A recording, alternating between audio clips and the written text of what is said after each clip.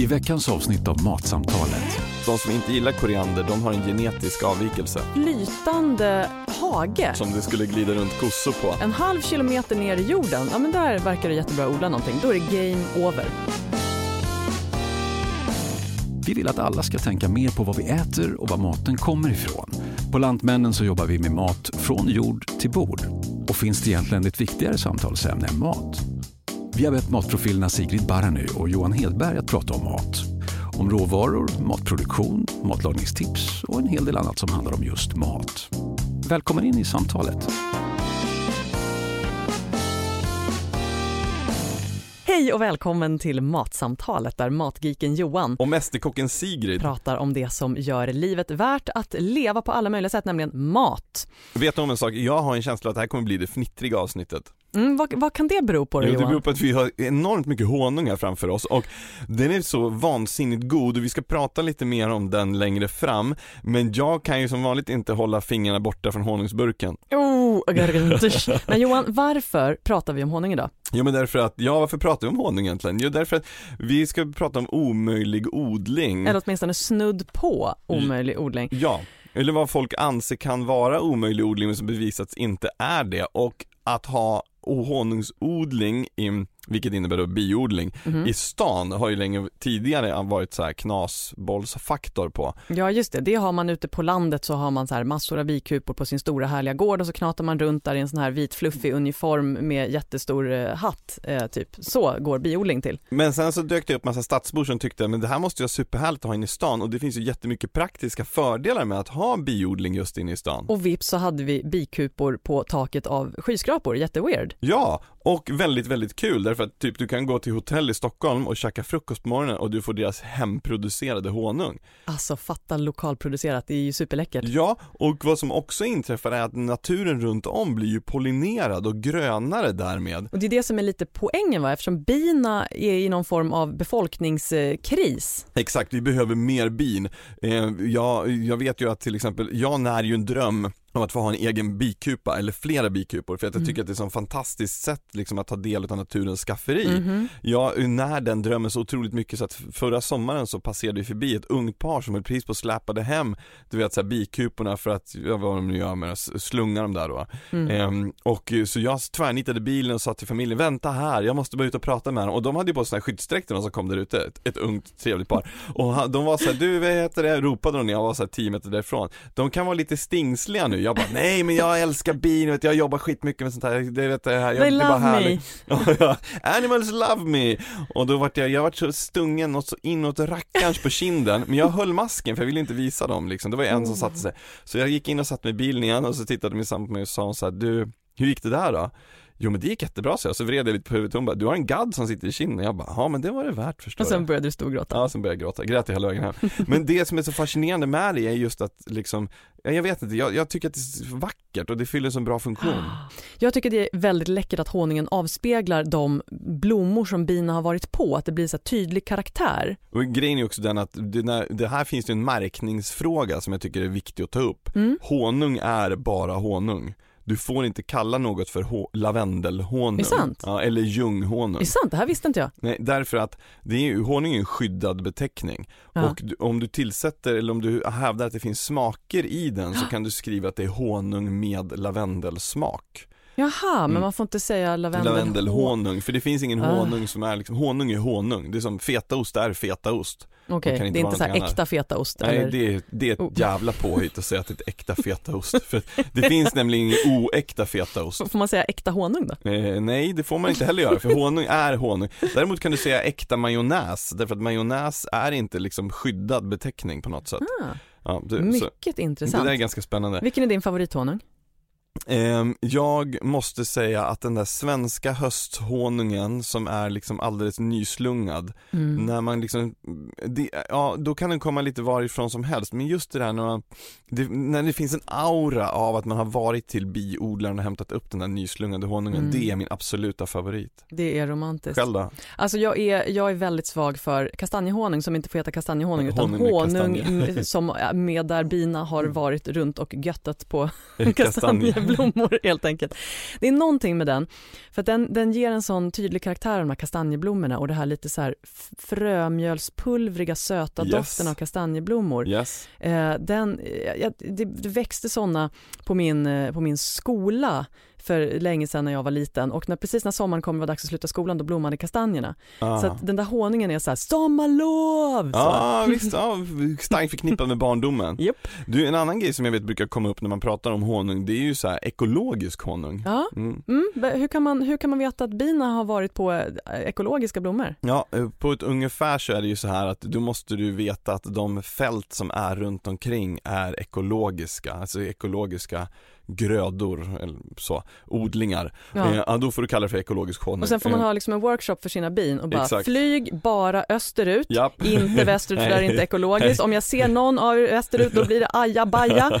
Får ni ingen sockervattennivå när ni vill komma igång igen. Men det är det folk brukar fråga sig, men hur far allt kommer från naturen, hur kan det inte vara ekologiskt? Men det har att göra med vad de helt enkelt har betat någonstans. Ja, precis. Och det här tycker jag är en så här skön faktoid. För ett halvt kilo honung så behövs 20 till 30 000 resor till en nektarkälla, alltså djupt ner i en liten blomma. Vilket kan vara lika med att flyga jorden runt 3 gånger. Sug på den. Herregud. Det är tur att vi inte liksom har jetmotorer utan att... Nej, att vi inte har så här nanomotorsdrivna så här mekaniska bin, eller hur? Ja, men I personally embrace our future robotic overlords. Du är jätteläskig och ska inte få någon honung. Ja, men jag tänker så här, men det där är ju en sån grej som oroar mig på riktigt. Vad händer om bina dör ut?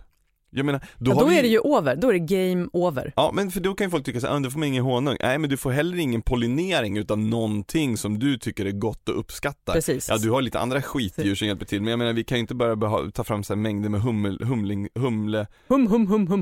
humleord. Och där kan vi prata om omöjlig odling och omöjlig flygning, inte så här, eller har man bevisat att humle kan flyga nu? Det kanske man har. Det finns ju en gammal teori kring det där med att humlor bara vet inte om att de inte kan flyga. Aha, men då kan man kan ha workshops för humlor också. Ni kan inte flyga, sluta genast. Snacka om att sabba naturen.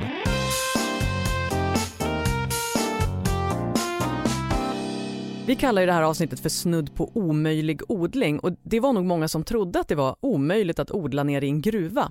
Men Sven-Ivan Mella bevisade att de hade fel, och idag drivs svampodlingen i Kiruna-gruvan av Per Brindedal. Välkommen till Matsamtalet, Per. Tackar. Du odlar svamp nere i en gruva. Hur kom ni på det här? Vi kom ju inte på det, utan det var ju som sagt Sven-Ivan Mella då han var på besök i Japan. De var i olika gruvor och tittade på alternativa verksamheter man kunde göra där. Och då stötte de på en shiitake-odling. Japanerna odlade shiitake i en gammal nedlagd kolgruva. Och han var ju fascinerad av det där och tyckte att men det där kan ju vi göra i Kiruna också, i våran mycket större underjordsgruva. Var det många som var skeptiska till den här idén att odla i en gruva? Ja, det var det nog säkert. Men han samlade väl all information han kunde få där och så. Men vad man kan nämna också, med på samma resa var hans kollega som hette Yngve Bergqvist. Och han såg några andra saker där. Det var nämligen på vintern då i Japan, och de hade byggt upp sådana här skulpturer och lite grejer. Bland annat en kopia tydligen av Kirunas kyrka helt i is. I Japan? Ja, i Japan. Ja, en liten ort i Japan där de var på besök. Oj, det var som ett tecken från ovan. Det blev senare då grundaren av Ice Hotel i Kiruna, som fortfarande finns kvar och är väldigt stort. Så den där resan, den gav en väldig infusion åt trakten? Ja, den resan gav ju två stycken idéer. Det var som 17. Men du, rent praktiskt, hur går det till med en sån här odling nere i gruvan? Ja, det är ju en stock av nedmalt alträd och 5% korn ungefär som packas ihop till ungefär en limpastorlek och trycks ihop och pressas. Och den steriliseras. Senare ympas den in då med svampmycelet, shiitake svampmycel. Förvara den i kylförvaring. Det ska helst vara kring 0 grader, så att annars kan den bara sätta igång av sig själv och börja växa. Och då vill man inte ha flera hundratals stockar som börjar växa okontrollerat. Nej, det kan jag någonstans, jag kan se det framför mig, den chocken när man kommer till lagerlokalen och det bara är ja, svamp. Precis. Skulle kylan paja där, då skulle allting börja växa. På vilket djup är det ni odlar? Vi odlar på 540 nivå. Men du, 540 meter ner, vad är det för temperatur där då? 14-15 grader är det ungefär där. Året om, det är samma temperatur hela tiden. Det är ju ganska behagligt ändå. Det är ganska behaglig temperatur, ja precis. Hur måste de här skötas? Gör man något? Alltså går man och så här vattnar svampen och typ pratar med den och pysslar? Vi tar ut efter order, det visar att vi kommer att ha försäljning om en vecka, så tar vi ut x antal svamp in i ett fuktrum. Klappar om dem lite och stöter till dem, skär bort plasten och sätter upp dem på hyllor. Där finns det en fuktanläggning som håller då en 80-90% fuktighet. Och då är det bara att vänta då. Så du vet med andra ord precis hur mycket du behöver producera eftersom att du har liksom orderstocken klar så att säga? Ja, vi har ganska jämn orderingång faktiskt. Det svåra är ju att hålla en jämn nivå, att man inte tar fram för mycket eller för lite. Så att vi har kunnat förse då affärer och restauranger här i Kiruna med svamp. Ja, det här var verkligen fascinerande att höra om, och dessutom blev jag väldigt sugen på svamp. Per, tack snälla du för att du delade med dig av den här fantastiska informationen, och lycka till med odlingen och de poppande små svamparna. Tusen tack. Tusen tack. Tack ska ni ha också.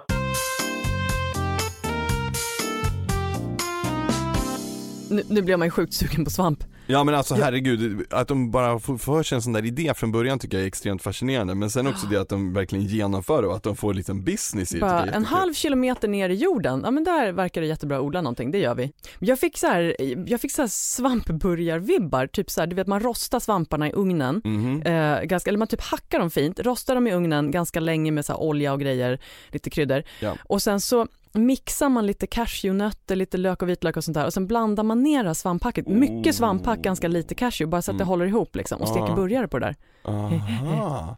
Ja, inte dumt alls. Jag älskar shiitake, att antingen göra någon så här japansk soppa, men också en så här världens enklaste pastasås. är ju bara steka dem i smör och så steker du lök på svag värme vid sidan om så länge som blir liksom lite karamelliserad, och så vänder du ihop den här och så dunkar du på lite balsamvinäger, bara lite grann så du får den smaken, och sen så vet du på med lite grädde, och så precis när den är färdig då bara slänger du i massa färsk spenat, och då har du världens enklaste pastasås, och sen så bara på med pasta och lite pastavatten, och så du får lite stärkelse i det där, och så låter du bara röra det där så går det ihop sig, och så kanske lite parmigiano till. Ja, precis. Och det är också, där tänker jag så här, svampkräm till viltkött och liknande grejer. Man så här, finhacka, stek i mycket smör, och så kanske lite parmesan, lite mer smör, och så bara mixa det där till men så här, brun kräm, det ser helt fruktansvärt ut, det är vanvettigt gott. Så här, göm det under en bit rådjur eller någonting. Jag tycker att det är väldigt kul just att det ser ut som att det är katastrof, men det är vanvettigt gott. Just att svampsmaken blir så otroligt koncentrerad. Jättekoncentrerad. Och sen är det alltid bra med lite syra med svamp. Lite citron, lite vinäger, balsamvinäger som du sa.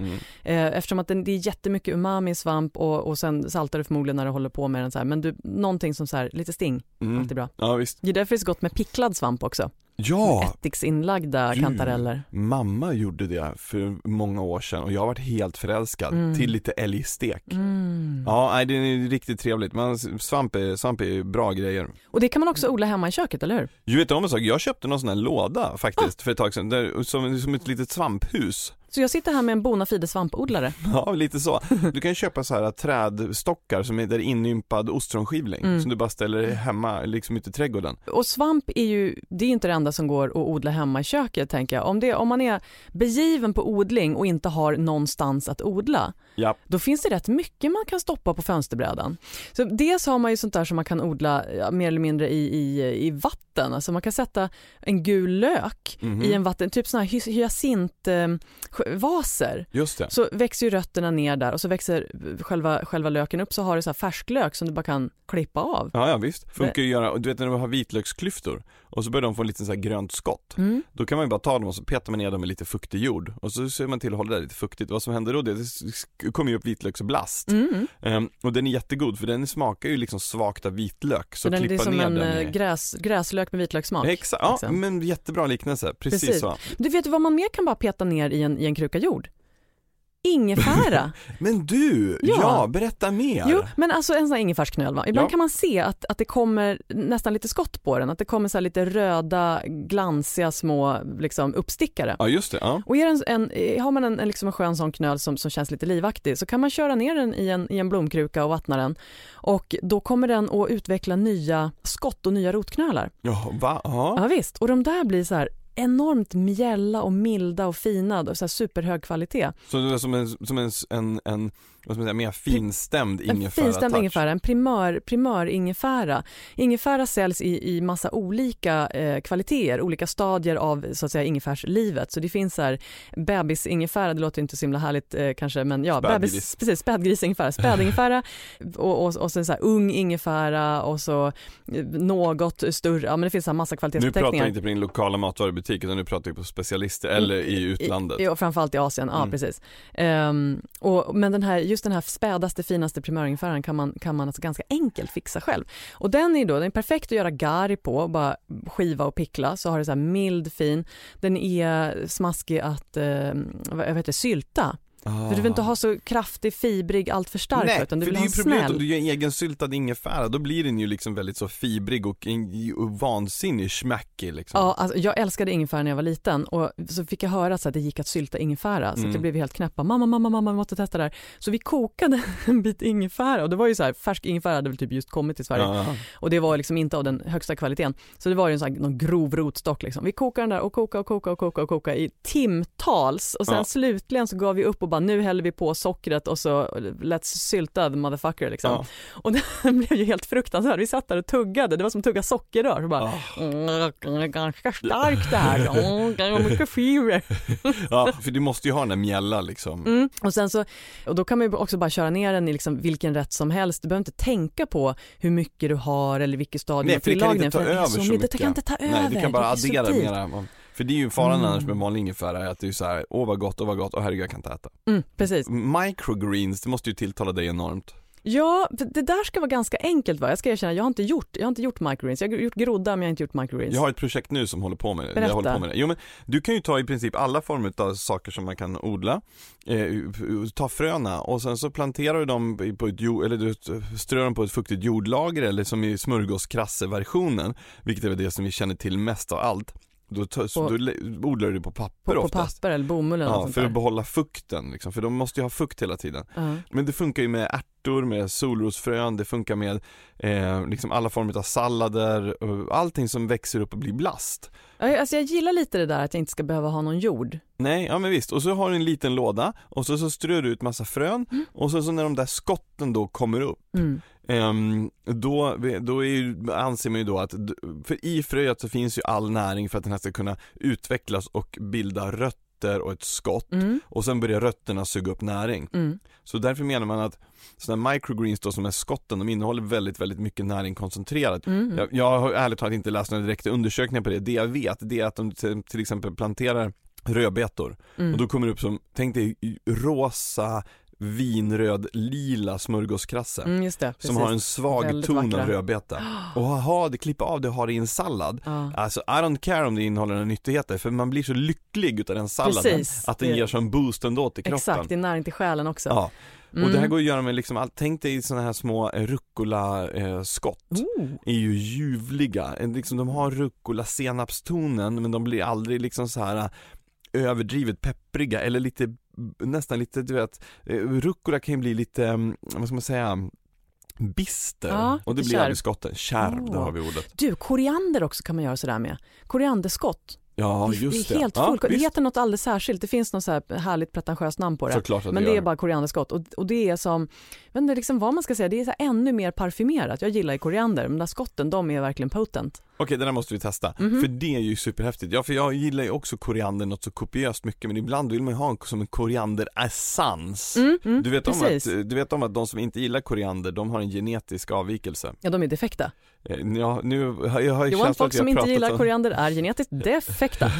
Jag kan ha uttalat mig ungefär den meningen tidigare. Men faktum är att det är en avvikelse i DNA som gör att man tycker att somliga tycker att koriander smakar tvål. Det är inte bara någonting du fått för dig. Ja, det är helt sant. Vår producent faktiskt, hon har den där genetiska avvikelsen. Hon gillade inte koriander från början, hon tyckte bara smaka tvål. Hon har lärt sig tycka om det, men hon tycker fortfarande smaka tvål, vilket innebär att hon numera gillar tvålsmaken. Hon gillar tvål. Ja, det är också ett sätt att förhålla sig till det. Ja, väldigt speciellt. Från fönsterbrädan och ut på kanske balkonglådan då, där kan man ju köra sånt där som morötter, små salladsplanter, persilja, alla örter kan du ju odla. Ja. Och sen så börjar jag tänka så här, vad kan man göra för rätt om man odlar allting själv? Och då tänker jag så här, morotssoppa. Du kan odla morötter i balkonglåda. Ja. Du kan odla chili på fönsterbrädan. Ja. Ingefära i en kruka. Ja. Vitlök. Du kan ha den där löken som du stoppar i vatten och få så här färsklök. Det var någonting mer jag tänkte på. Du kan garnera den med krasse. Det var inte det var en sak. Nej, sen var det korianderskotten. Ja, precis.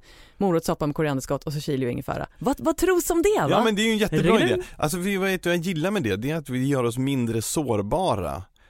Jag kan någonstans tänka så här, det är lite jobbigt just att vi blir så här väldigt utsatta i våra hem, att dels att vi blir beroende av leverantörer som allt mer flyttas utifrån Sverige eller utifrån vår närmiljö.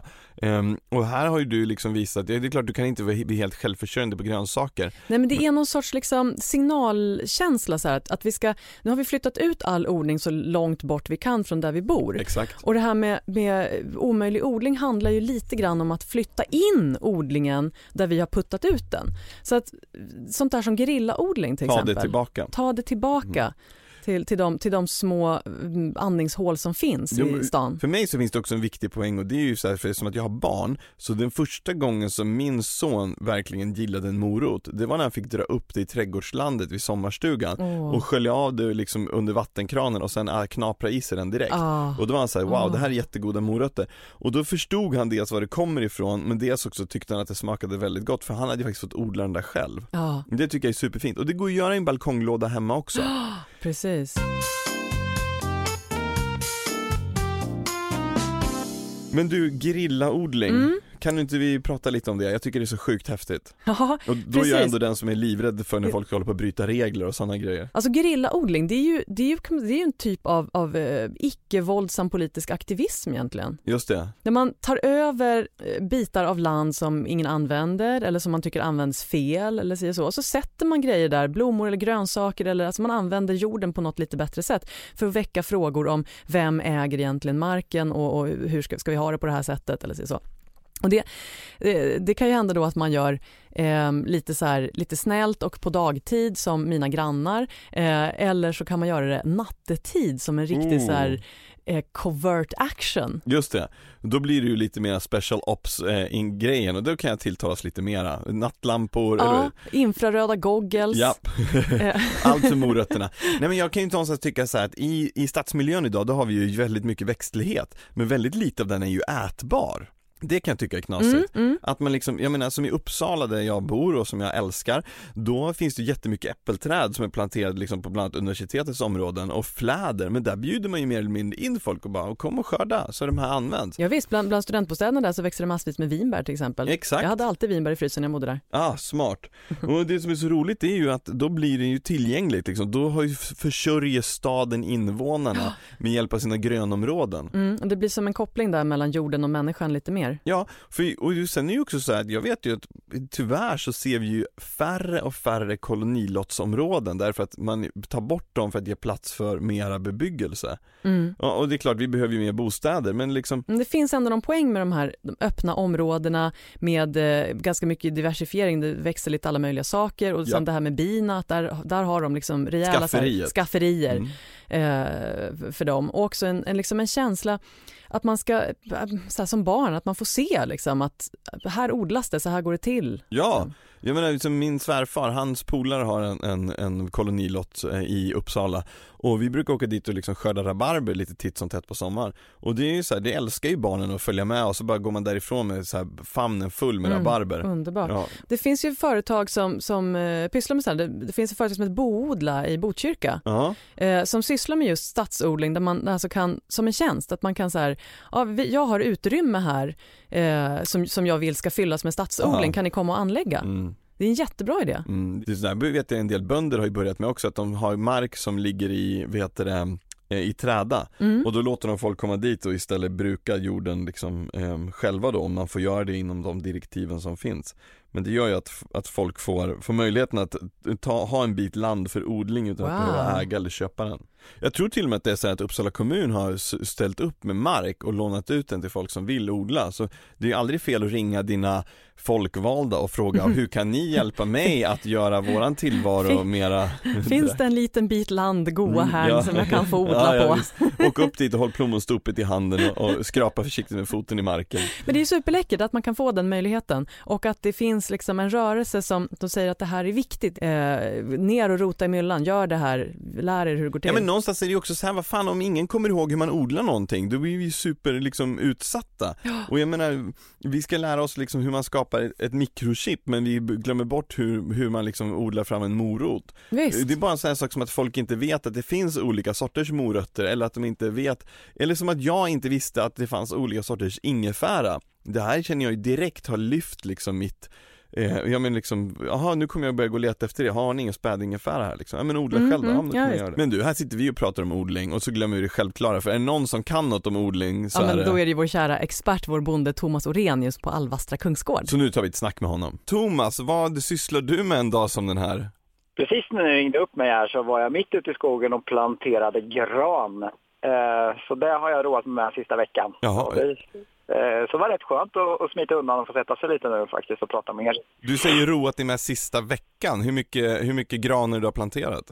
Ja, vi har 20 000 planter som låg och väntar på oss, och nu så är det faktiskt bara 1000 kvar, så att vi ser ljuset i tunneln. Herregud. Det låter ju otroligt spännande. Du håller ju på med någonting som är väldigt möjligt när det kommer till odling och som man har hållit på med i många år. Min pappa brukade vara ute i skogarna och plantera liksom på våra marker så där. Men finns det någonting som du inte har lyckats odla? Ja, det är så, nu kör vi ofta med säkra korta, men någonting man funderar på om vi skulle kunna odla men inte vågat riktigt än, det är ju att odla mer proteingrödor. Alltså soja hade ju varit helt fantastiskt om vi kunde odla i Sverige. Ja. Och det har ju gjorts lite försök på det med varierad framgång, men det hoppas vi ju på, så vi inte behöver ha det här importbehovet av soja till Sverige hela tiden. För det är ju används ju väldigt mycket i fodertillverkning, just sojabönor. Så att, och det är väl nästan all soja kommer från USA, va, eller? Ja, eller Brasilien framförallt då. Brasilien. Och det räcker ju att ett presidentval eller någonting som spökar till i Brasilien, så sticker de priserna. Så vi blir väldigt beroende av vad som händer i omvärlden när vi måste importera så mycket soja. Vad är det som är svårt med att odla soja? Nej, jag tror det är klimatet, att det vill jag ha längre växtsäsong och att det kanske vill ha varmare väder för att mogna av i tid. Vi har inte odlat själva, men vi har haft en granne som försökt odla det ekologiskt. Han har gjort det en gång, jag vet inte om han kommer försöka igen här, men det kommer säkert vartefter. Men det vore ju något som vore jättebra att kunna odla. Men man blir extremt väderberoende då, eftersom att du behöver mängder med sol under sommaren. Men så tänkte jag på en annan sak också, för att det här med omöjlig odling, det är ju inte så att man tänker sig att vi skulle kunna odla vindruvor här i Östergötland, men vi har faktiskt en vingård bara en mil här bort då. Och som ska ta fram ett mousserande vin här om ett par år. Så att saker och ting förändras, dels genom ett varmare klimat och dels genom kanske att det kommer nya sorter som funkar då. Så att det som man tänkte var väldigt svårt att odla för några år sedan, det verkar ju fungera faktiskt efter några år. Så svensk champagne på väg alltså? Ja, jag vet inte om de får kalla det champagne, men ett mousserande vin. Jag har inte provsmakat det än, men jag är väldigt sugen på det. Har man på något vis liksom förändrat druvorna då? Jag menar, för de måste ju ändå kunna hantera det här lite bistrare klimatet. Ja, nej, man har väl valt druvor som ändå kan klara våra vintrar och klara ett kallare klimat. Det har man gjort. Så det finns ju en uppsjö med olika druvor. Och det finns väl tydligen några då som ändå funkar relativt bra då i våra breddgrader. får vi se där. De har inte fått fram något vinen, men de räknar med att få det inom ett par år i alla fall. Det försöks och utvecklas hela tiden, nya saker. Men du, nu har ju vi under resans gång här pratat väldigt mycket om att vi ska komma på besök. Men en sak är ju säker, om 2 år när de har ett grymt mousserande vin redo för försäljning, då är det ju vi som står och knackar på dörren. I kombination med lite hasselnötter så kan det inte bli bättre än så. Exakt, gud vilken så här, och ägg, väldigt mycket ägg. Ja, framförallt ägg. Ja. Du, en lustig historia som jag måste ta bara i sammanhanget är så här, jag är med i någon sån här grupp med folk som odlar eller sånt, som har ägg till försäljning från egen liksom, du vet, så här, hemma hobbyproduktion. Och då var det en kvinna som hade mängder med olika sorter. De var liksom gröna, blåaktiga, prickiga. Hon hade mängder med olika liksom, raser sådär. Så då tänkte jag att men det är lite kul att köpa, men det är också så himla tråkigt just det när folk beställer så här, men då vill jag ha 20 ägg och så tar hon 3 spänn styck för dem. Det måste vara liksom, det är inte värt för henne att köra ut. Så att jag beställde 200 ägg. Bra. Ja, jag har fortfarande inte förklarat det för min sambo att det kommer komma hem 200 ägg och att vi ska leva oavbrutet på ägg och maränger och omeletter i någon veckas tid. Men det kan man väl bara må bra utav. Ja, men det gör man ju. Men jag tänkte, Johan, du kanske kan göra en jättestor, enorm maräng åt henne att liksom bo i. Som en klänning av maräng. Klänning, bröllopsklänning, riktig maräng. Gud vad. Du Thomas, tack så jättemycket för att vi pratade med dig idag och lycka till med planterandet. Tack så mycket själva. Alltid kul att prata med Thomas. Han har ju köttdjur också. Ja, visst. Och jag har nu läst en så här otroligt bizarr artikel i en så här flygplanstidning. Okej. I Rotterdam så har man hittat på en flytande hage, en flotte där man har kor. Va? Ja, så att man kan ha kor i stadsmiljö så länge man har någon form av vattenflod. Vilket de har ju gott om i Nederländerna. Gott om, precis. Så det är alltså en flytande flotte med så här mjölkningsmaskiner och mjölk, alla såna här separatorer och pasteuriserings och men blir de tjohejsan. inte liksom sjösjuka? Det verkar inte så. Det måste ju vara otroligt stabil. Ja, och sen så har de ju, eftersom det finns regler runt sånt här, så måste korna kunna gå i land och vara på så att säga en vanlig gräsmatta och inte bara den anlagda gräsmattan på flotten. Just det. Och det visar sig att de föredrar den mjuka, sköna, anlagda gräsmattan på flotten. De diggar att vara där. Just det, för att det blir lite mjukare när den gungar och rör sig. Nej, precis. Men gud vad roligt. Helt fantastiskt alltså. Det är en sån här provgrej då. Och den kommer att sjösättas här liksom offentligt någonstans i sommar. Och sen så om det där funkar då kommer de att fortsätta producera fler. Men gud vad fascinerande. Tänk dig själv att man skulle, så här, om Thomas, våran vän, skulle för sig bara lägga ut en enorm mängd flottar i Vättern som det skulle glida runt kossor på. Ja, men du vet, förstår du, marken skulle kunna utbyggas eller byggas ut liksom. Ja, det är helt fantastiskt. Där det inte finns någon mark så kan man helt enkelt ha hagar på vatten. Jo, du har ju du använder ju bara ytan. Ytan på vattnet används ju inte så mycket annars liksom. Det marina livet under lever ju vidare. Ja, det lever ju sitt liv liksom. Ja, det spelar ingen roll att det är lite kossor där ovanpå. Helt fascinerande. Andra sådana här tokiga initiativ. Så finns det en firma som odlar örter och lite grönsaker, rädisor och grejer i övergivna tunnlar i London. Det gillar jag. Och de anser att de använder 70% mindre vatten än när man odlar på friland. Men stopp, spontant så tänker jag ju på friland, då kommer ju vattnet naturligt uppifrån. Så sant. Här kanske det också kommer så här droppar naturligt ner från avloppssystemen, vad fullt vet man. Med kalk och nyttigheter som är bra för jorden. Jag kommer att förlora den här diskussionen. Och sen så säljer de då till lokala restauranger och liknande. Så det är också sån här skön lokalproducerad. Men alltså jag älskar ju det där när du använder ett utrymme som är outnyttjat. Och så bara, här står den här tunneln och gör ingenting. Fyller liksom ingen funktion längre. Här kan jag odla thai-basilika, why not? Liksom. Ja, varför inte? Jag tycker det är ljuvligt. Hörru du, jag börjar få låg blodsocker. Vi måste hantera det här på ett bra sätt. Det är jättelätt att hantera. För att jag har nämligen plockat med mig hur mycket honung som helst i och med att vi pratar massa om bin. Jag ser det, vad spännande. Här står det då 1, 2, 3, 4, 5 skålar. I dem så finns det honung av skiftande färg. Vi har från den nästan karamelliga, mörkgyllengula ner till den svaga, nyslungade, ljuva sommarhonungen där man fortfarande anar brisen som passerar igenom. Alltså den här poesin som plötsligt strömmade ur dig. Det är sockret. Men alltså, vi måste prova de här. De här kommer från Frankrike. 4 av dem kommer från Frankrike. Yes. Och historien om det är nämligen, det här är lite pinsamt, men när jag var på Fångarna på fortet, då hade de såna här små fina honungsburkar på frukostbuffén av 4 olika sorter. Och då blev jag liksom så här fascinerad och kleptoman och så knyckte jag 4 burkar. Men shit vad roligt. Och sen hade de bara stått hemma hos mig och väntat på något bra ögonblick och det blev nu. Och då är det som du sitter och ska smaska i det nu, det är så här nu får jag inte säga tallhonung, men honung med tallsmak. Sen är det en med rosmarin, en med klöver och en med min bästa apelsinblomma. Ja, den är helt fantastisk. Men du, den här honungen med den här tallhonungen då som du vill kalla den. Då är ju min fråga, har den då är det tillsatt tallkåda eller någonting sånt? Ja, alltså etiketten är så fruktansvärt liten att mina gamla ögon inte kan läsa den. Så att jag tänker vara så här romantisk och tänka att nej, bina har smaskat på tall. Det är så det är. Har du gjort hemgjord tallskottshonung? Nej. Det är ju inte honung. Berätta hur man gör. Nej, men du tar ju, nu är det snart läge att ge sig ut och plocka, eller granskott framförallt. Du tar granskottssirap heter det. Du tar granskott och lägger det i en glasburk och sen så fyller du upp med socker. Och så då, vad sockret gör det att den suger ur saften ur de här skotten. Och då får du som en brun honungsliknande vätska.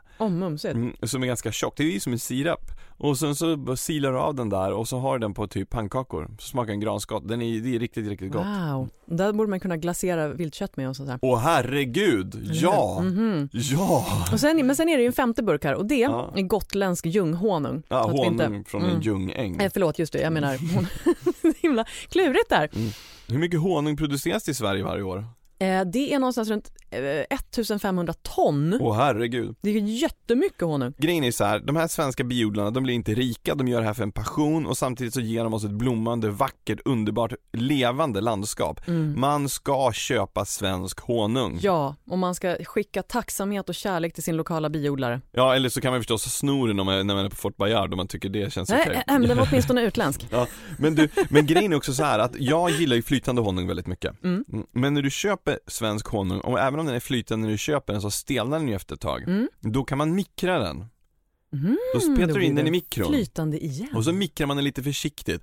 Jag har inte läst några undersökningar så jag ska vara försiktig med att uttala mig. Men det finns ju många som menar på det att när du värmer på honungen så dör mycket av de här jätteviktiga grejerna. Men om vi bortser ifrån det som är lite den här sägenomspunna nyttigheterna kring honung och fokuserar på att det faktiskt smakar gott och att produktionen att man vill ha en viss viktig. konsistens och så. Exakt. Så mikra den försiktigt. Och då så blir den flytande. Och då är det bara att hälla. Du har en inte köpa utländsk honung bara för att den ska vara flytande. Köp svensk honung. Ja. Svensk honung. Jag har en sån himla bra faktoid om honung. Det här med honungkonsistensen. För den är ju flytande från början. När du har slungat den ut ur de här kuporna. Ja. Så är den flytande. Och hur man får den att stelna förr i världen, då var det så att man rörde sakta, man rörde länge, man rörde lite varje dag i liksom flera veckors tid. Och man måste röra överallt i tunnan, minsta hörn, allt måste röras om. Och då börjar den kristallisera sig. Ja. Och den kristalliserar sig på ett alldeles särskilt sätt. Och ibland får man en honung då som kristalliserar sig så att den blir så här underbart krämig och precis perfekt. Då spar man lite av den honungen till nästa års honung. Yes. Därför att när man ploppar ner lite av den kristalliseringen i den nya flytande honungen, då blir den liksom inspirerad och bara, det är så här vi ska kristallisera oss. Blir perfekt. Så det är så man gör numera. Så nu står man inte och rör i veckovis utan man lägger helt enkelt ner honung från förra säsongen. Det här tycker jag är så fruktansvärt häftigt. Ja, det är det. Det är som att honungen är levande. Och det gillar du. Det gillar jag, såklart. Vilken honung var godast då, Johan? Jag gillar den här honungen bäst. Vilken är det? Den franska klöverhonungen. Vad var det som var så bra med den? Ja, men den var en ganska neutral smak. Den var mild i tonerna. Det var ingenting som tog över. Ja, jag gillade den skarpt. Och jag gillar då den med apelsinblom. Ja, för den är tvärtom. Den smakar vanvettigt mycket apelsinblom. Det är lite så här jasminkänsla. Det är parfym. Det är som att käka honung med parfym. Och jag liksom gillar det. Ja. Det får stå för mig. Ja, men du är ju en lite mer aromatisk människa. Jag trodde du skulle säga arrogant. Tack för att du sa aromatisk. Du har med något annat där också. Ja, men visst har jag det. Det här är något som jag brukar göra ibland. Det heter Honey Brittle. En stor platta av någonting hårt och gult. Vet du vad det är för någonting? Det är honung och sen så är det ännu mera honung och så är det socker och vatten. Och så kokar man det här tills det blir liksom så karamellvarmt, 144-146 grader någonting sånt. Och sen så häller man i bikarbonat. Och vad som händer då är att den här bara börjar, det händer inget varför händer inget för? Så har det gått 10 sekunder och bara börjar den liksom skumma sig. Och då går den ifrån att vara liksom så här mörkt honungsfärgad till att bli så här ljust och trevligt solig. Och då bara häller man ut det i en form som är täckt med bakplåtspapper och så stelnar den här och då blir det som en karamell. Den suger åt sig fukt ganska bra, vilket den här krabaten har gjort. Gud, den är verkligen alltså frasig. Exakt. Frasig och fluffig och hård. Och det där skulle man kunna så här strö som ett strö på en efterrätt. Eller man skulle kunna doppa den i choklad. Exakt, det är ju väldigt vad kul att du säger just det. För att just att doppa den i choklad, jag försöker få loss en bit av det, är en sån sak som är väldigt populär. För att den smakerna passar väldigt bra ihop. Honung och mörk choklad. Men den är livsfarlig för att den suger som sagt åt sig fukt ganska snabbt. Så den måste ligga helt lufttätt. Jag testar den här då. Nu kommer jag få prata om i 10 minuter. För den kommer att sätta sig som en sån kola i Sigrids mun. Japp. Och den går liksom inte att få loss ur tänderna. Utan man måste liksom äta sig igenom den. Många människor som lyckas få tyst på mig. Men den här honungscrunchet gjorde verkligen det. Det som är kul med det här, det är att man kan ta den här och så bara slår man sönder den med en mortelstöt. Och så strör det här på till exempel lite glass. Nu har den som sagt, den har sugit åt sig fukt. Och jag tror att jag kokade med ett par 3 grader för den ska ha kokat lite längre som blivit ännu mer stenhård. I see your honey bristle. Yes. And I raise you. Jag har med mig lite Apicius kryddade vin. Det här är alltså ett recept från romartiden. Okej, vänta nu, berätta. Det luktar nämligen lite glühwein. Tämligen. På den tiden så var det ju förstås lite svårt att lagra vin under bra förhållanden. Så ofta blev det lite surt och lite dassigt och det är spontanjäst, det är ju liksom hej vilt sådär. Så att för att få ett smaskigt vin, en smaskig dryck, så kokar man vinet med honung och kryddor. Så det är honungen liksom som är grejen i det här. Så det är honung, det är lagerblad och kryddpeppar, massvis med svartpeppar. Och lite dadlar och lite saffran. Du, vad gott det var. Visst är det gott. Är det ingefära i det? Nej. Var kommer kryddan ifrån? Ja, det är kryddpeppan tror jag som du känner. Men den är ju stark. Det är inte sprit i det här. Det är bara vin. Nej, det är svartpeppan. Ja, men just. Och det här, just den här styrkan i den här man känner inte att det är svartpeppar, man känner att det är starkt. Ja. Det gör att den här är perfekt som snaps eller som aperitif eller avec till den som inte vill dricka alkohol men som vill ha något smaskigt och starkt som bränner i halsen. Och det är inga alkohol i den här, nej. Näpp. Jag menar, det är ju kokt vin men, men alkoholen är bortkokad. Ja. Men du, vad gott det var. Alltså det var ju verkligen vilken skjuts det var i smakerna. Och det är som nästan som en vinbuljong. Det är som en vinbuljong, den är nerkokt. Ja. Det är liksom, det är dubbelt så smakstarkt som vin. Och ingen alkohol. Du har med så spännande grejer igen. Jag tycker det här var jättekul. Ja men du, kan vi ha någon form av liksom slutord kring det här? Odla mer hemma. Ja precis, våga odla vertikalt. Ja men du vet så här, du har ju en vägg utanför balkongen eller på ett fönster liksom i köket eller någonstans där det är soligt. Just det, gröp ur lite grann bara, stoppa i lite jord lite fram. Våga växa vertikalt. Stötta något bra Kickstarter-projekt som har någon sån här vertikal odlingsidé och så hänger du upp krukorna på väggen liksom. Tänk att ha en sån här kryddvägg hemma. Faktiskt, den första lyssnare som fixar en egen örtvägg vinner jättemycket av Johans Honey Brittle. Tydligen. Hörru du, det här var som vanligt väldigt trevligt. Och det var väldigt sött. Och nu är vi båda fruktansvärt sockerspridare. Jag börjar bli väldigt, väldigt trött. Hörru, vi hörs snart igen. Det gör vi. Tack alla som lyssnat. Tack. Adjöss. Du har lyssnat på Matsamtalet med Sigrid Barany och Johan Hedberg i samarbete med Lantmännen. Matsamtalet görs av produktionsbolaget Munk.